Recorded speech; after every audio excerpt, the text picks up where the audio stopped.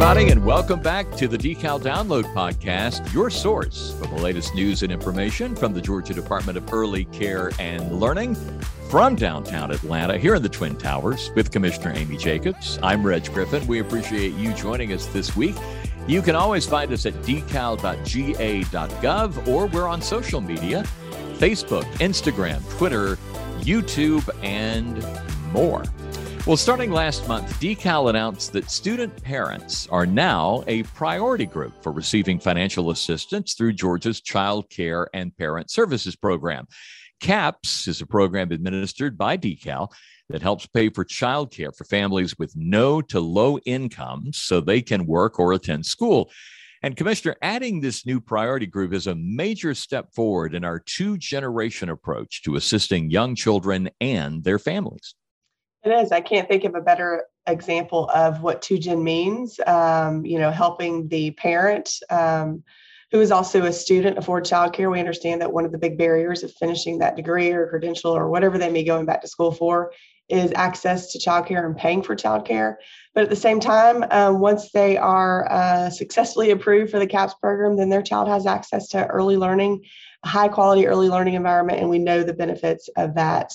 They're more likely to meet all those important benchmarks, like being ready for kindergarten and reading on grade level and graduating and all those things. So I can't think of a better 2Gen approach than this, helping the student parent go back to school, complete that credential, as well as helping their child by making sure they have that experience of a high quality early learning program.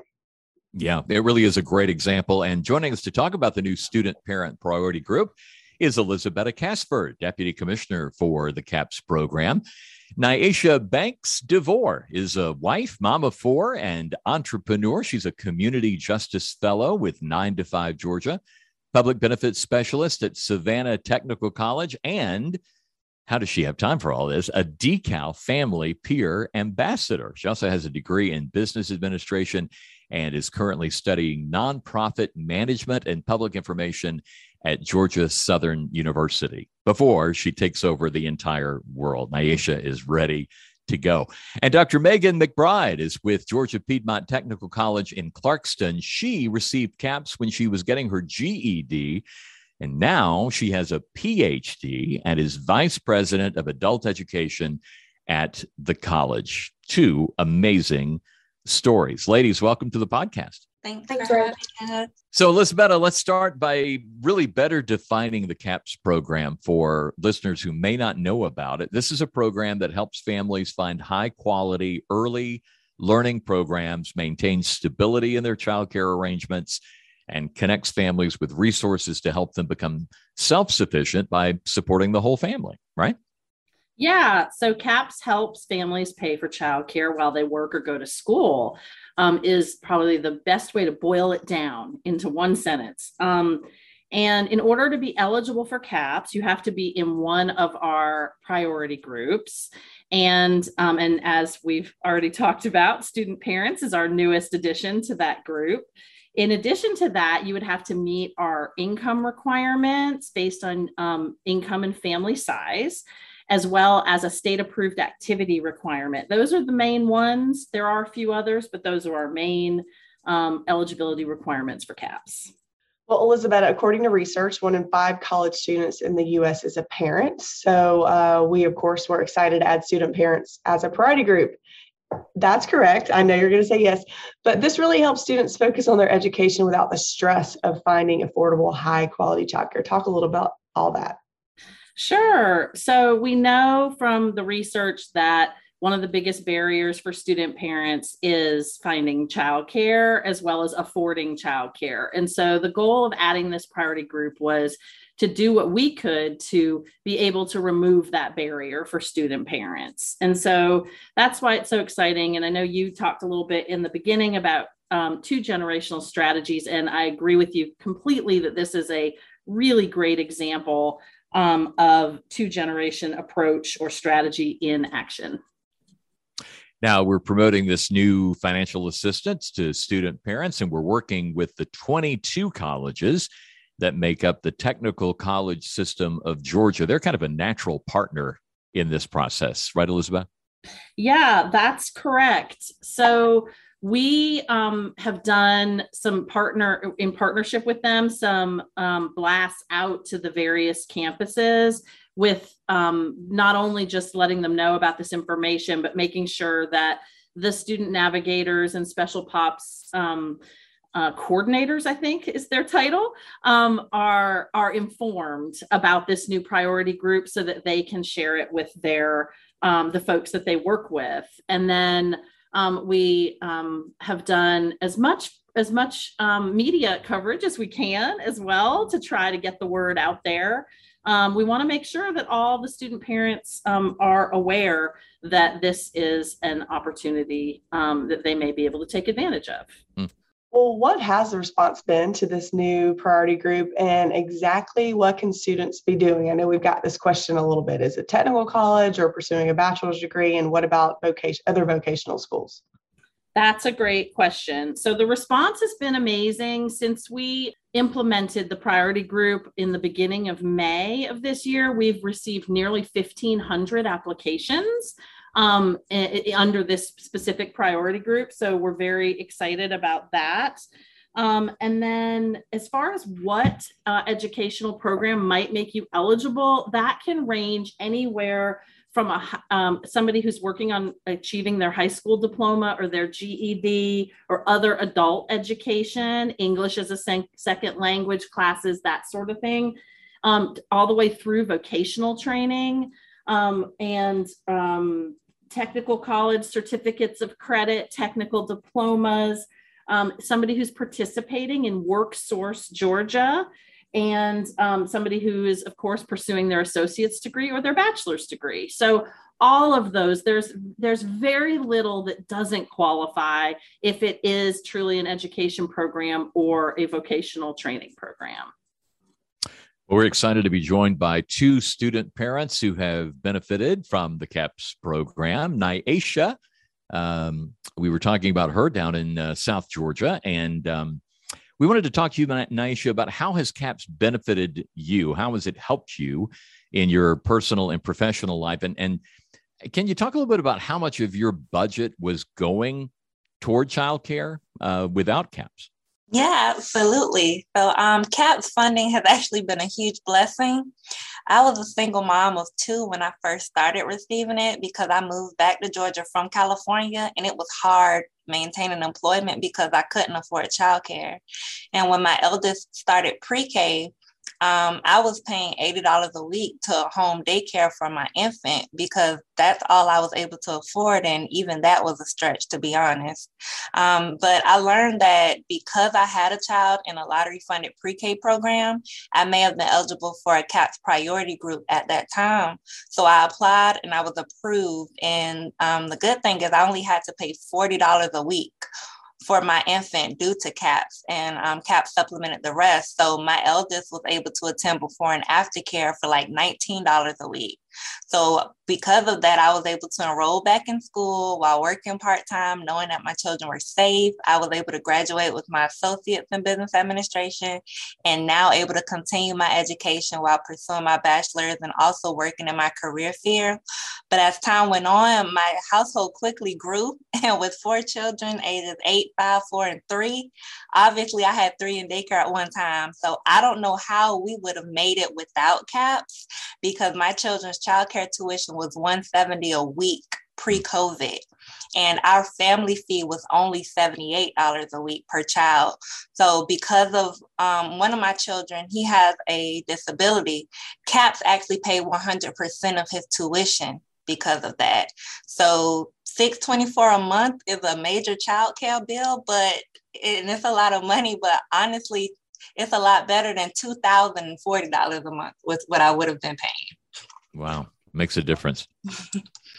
Definitely. All right, Megan, how about you? How has CAPS benefited you?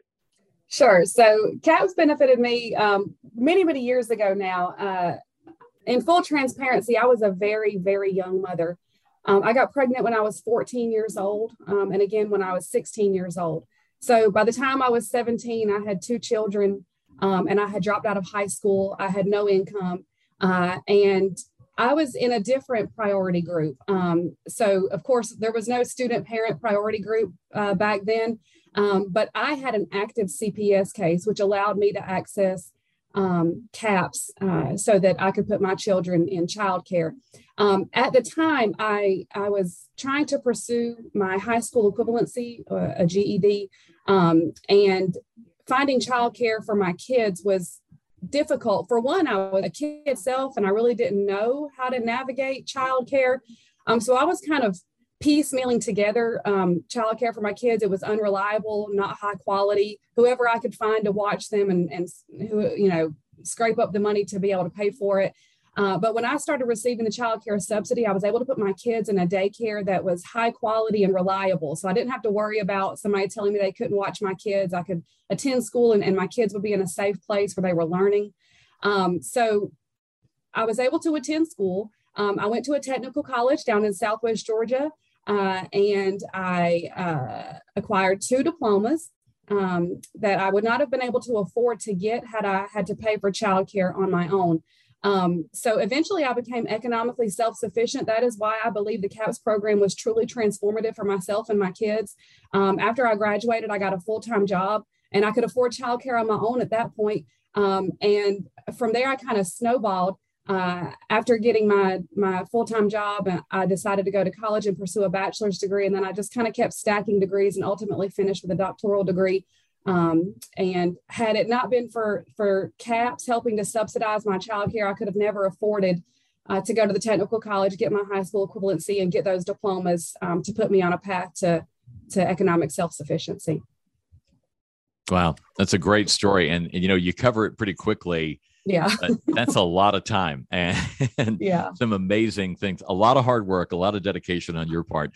But you think, and I think both of you mentioned this really, because you had the CAPS program there to take care of a pretty major concern, childcare, you really, it could give you the peace of mind that you could legitimately focus on school.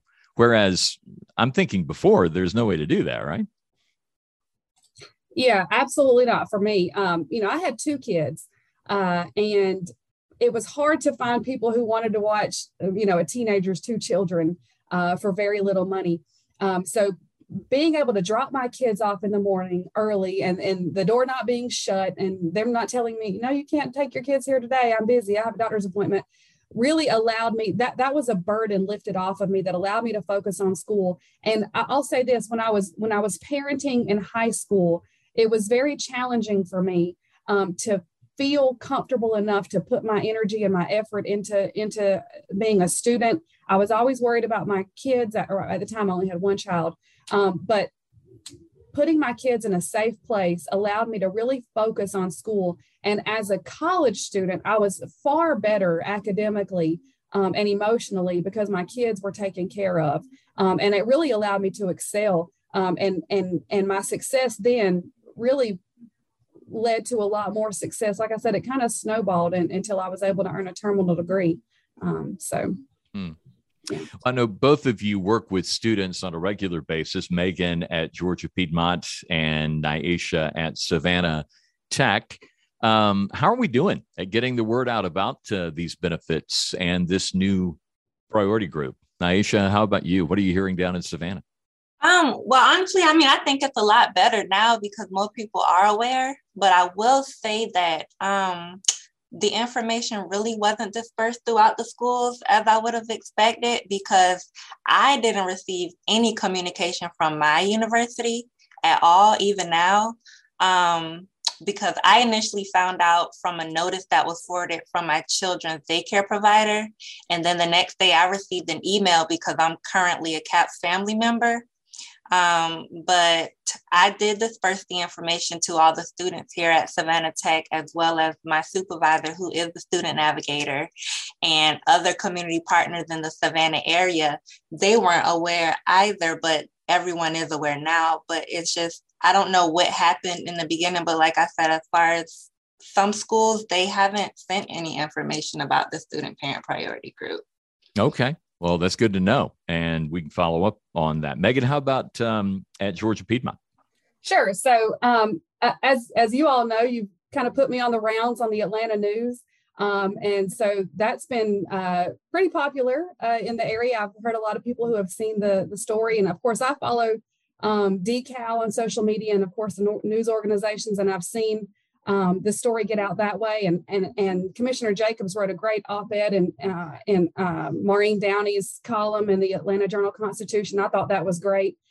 So as you know, I serve a large adult literacy population. Our students now can qualify as ESL students or adult basic education students. So we've been sharing the word with our students, and this is going to remove a major barrier for the students we serve who are low to no income, who are not able to work in jobs that can provide a family sustaining wage because they don't have the skills, the literacy and numeracy skills to participate meaningfully in the workforce. So we've certainly been sharing it loudly and proudly here at Georgia Piedmont Technical College and throughout the technical college system of Georgia, because this is really going to be a game changer for the students we serve. Okay, well, Elizabeth, this one's for you. CAPS is funded by our Child Care and Development Fund with federal dollars and state funds. And usually we serve about 50,000 children a week. But in November of 2021, we designated some additional funds from ARPA to expand the program to serve an additional 10,000 children. So a total of 60,000. This expansion is planned to continue through October 2024. How is all that going? It's going really well. We are close to meeting our goal of adding additional 10,000 children. We have been really excited to be able to help more families. And we're looking forward to being able to serve those additional families that we've added for another couple of years. And, you know, Nyesha was talking about the family fee. CAPS helps families pay for childcare, with most families paying a family fee based on the size and income of the family. Currently, however, we're using federal stimulus dollars to implement the Access Initiative, which pays the provider's full published rate and the family fee. Elizabeth, what is the response to that development? It's been a really positive response, as you can imagine. I know that both of our guests on the podcast this morning went over sort of how the dollar amounts helped them and how it broke down for them. But with Access, we're paying the full published rate. And so as was mentioned about paying for children with a disability, we typically pay the full published rate for them. And we do that also for children in foster care. But right now, under the Access Initiative, we're doing that for everybody who has a CAPS scholarship. So I think it helps relieve a burden for families, especially families who've been impacted by the pandemic, and they've experienced in some cases hours reductions or job losses. It's really helped to take one worry off of their plate of how to pay for childcare. And it also in some cases has allowed them to maybe have the resources to do something with their children, like dance classes or some other extracurricular that they might not have been able to do had they not had the little bit of space in their budget based on the full published rate of their childcare being covered. Mm-hmm. And that's good through when? What's the drop-off date on that? We're covering the full cost of childcare through October of this year. Okay, great. So mark that down. You can take advantage of that while it lasts here at CAPS. Nyesha and Megan, let's ask you guys. Your stories are just great, by the way, and we love helping you tell them to people because I think it's such an encouragement to folks that are listening. We love your stories up to this point in life. Now we're wondering, what are your future plans in your personal lives and your careers? Nyesha, let's start with you.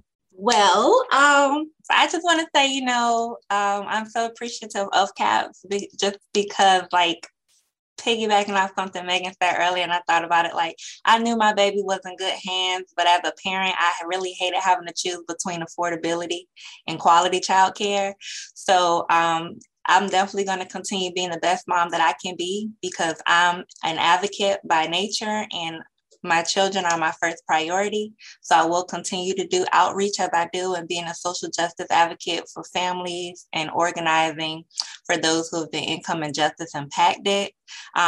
Right now, though, my main campaign in Savannah has been by way of parent surveys and outreach, talking to parents and collecting data for equitable early childcare systems that include families and providers in family, friend, and neighbor settings. So the family, friend, and neighbor care is actually the backbone of childcare for many families across Georgia. And so that's something that I'm really heavily doing right now. And the justice impacted families with bail reform and criminal justice reform as a whole. So like I said, I am an advocate. I'm an organizer. I will continue doing that. And maybe one day I'll probably run for office. I was going to say, I'm looking at this and I'm looking at your path and everything you're doing, and that you're studying nonprofit management and public administration at Georgia Southern University, a major university here in the state of Georgia. You got some big plans ahead. Yeah, it's the groundwork and the people for me, for sure, because I definitely relate, Yeah, that's great. Well, congratulations on everything and good luck in the future. Megan, how about you? Sure, and thanks for asking, Reg. So presently, I'm loving what I do as Vice President for Adult Education here at Georgia Piedmont. I do a lot of work at the national level in adult literacy. And I kind of want to continue along that trajectory. I'm really open to whatever comes my way. I will say I am pursuing my second doctorate degree, a PhD in learning leadership and learning leadership and organization development at the University of Georgia. And my personal and professional missions kind of align at this point. It is my goal to do everything that I can to remove the stigma associated with being a teen mom, a high school dropout, a social welfare recipient, a technical college graduate, a GED graduate. And so personally and professionally, that's kind of where my efforts are directed. I want to share the transformative power of adult literacy, of technical college education, by sharing my story openly and honestly and authentically in any way that I can. Well, that's great. We really, really appreciate you guys sharing your stories with us today. Lizabetta, where can student parents listening today get more information on CAPS? Sure. They can go to our CAPS website at www.caps.decal.ga.gov. And if they want to apply, they can go to Georgia Gateway, which is simply www.gateway.ga.gov. And of course, our DECAL website has all sorts of resources and information as well on it, especially about how to locate quality childcare. And I love what both Nyasha and Megan said. With CAPS, you don't have to sacrifice quality for affordable childcare. You can have it all. You can have both, right? Mm-hmm. So that's good to know. All right.